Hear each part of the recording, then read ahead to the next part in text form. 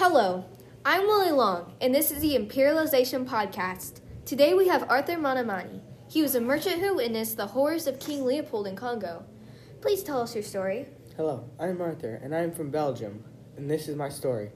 When I heard of the rubber in Congo from King Leopold, I knew it would sell for good money, so I packed up and headed right there to get it.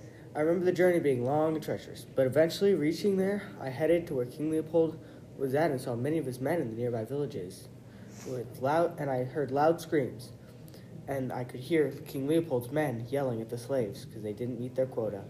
Do you know exactly what their quota was? No, I do not. Okay, continue. I traveled to a nearby village and saw bodies stacked outside the village.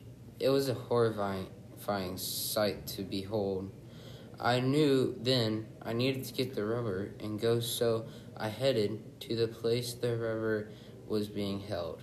I got my load of rubber and left, and when exiting, I could smell the stench of rotten flesh from the bodies being there for so long. Did you know this was happening before you came to Congo? I've heard of it, but I just thought it was rumors. Describe exactly how you felt. I really don't know how to explain it. I felt anger, sadness, and hate all at once in an instant. But I had to keep going. I could not stop, or else I might end up like the other people. I bet. I would have had a lot of emotions too. Is there anything you would like to add or say? No, I think that's all I need to say today.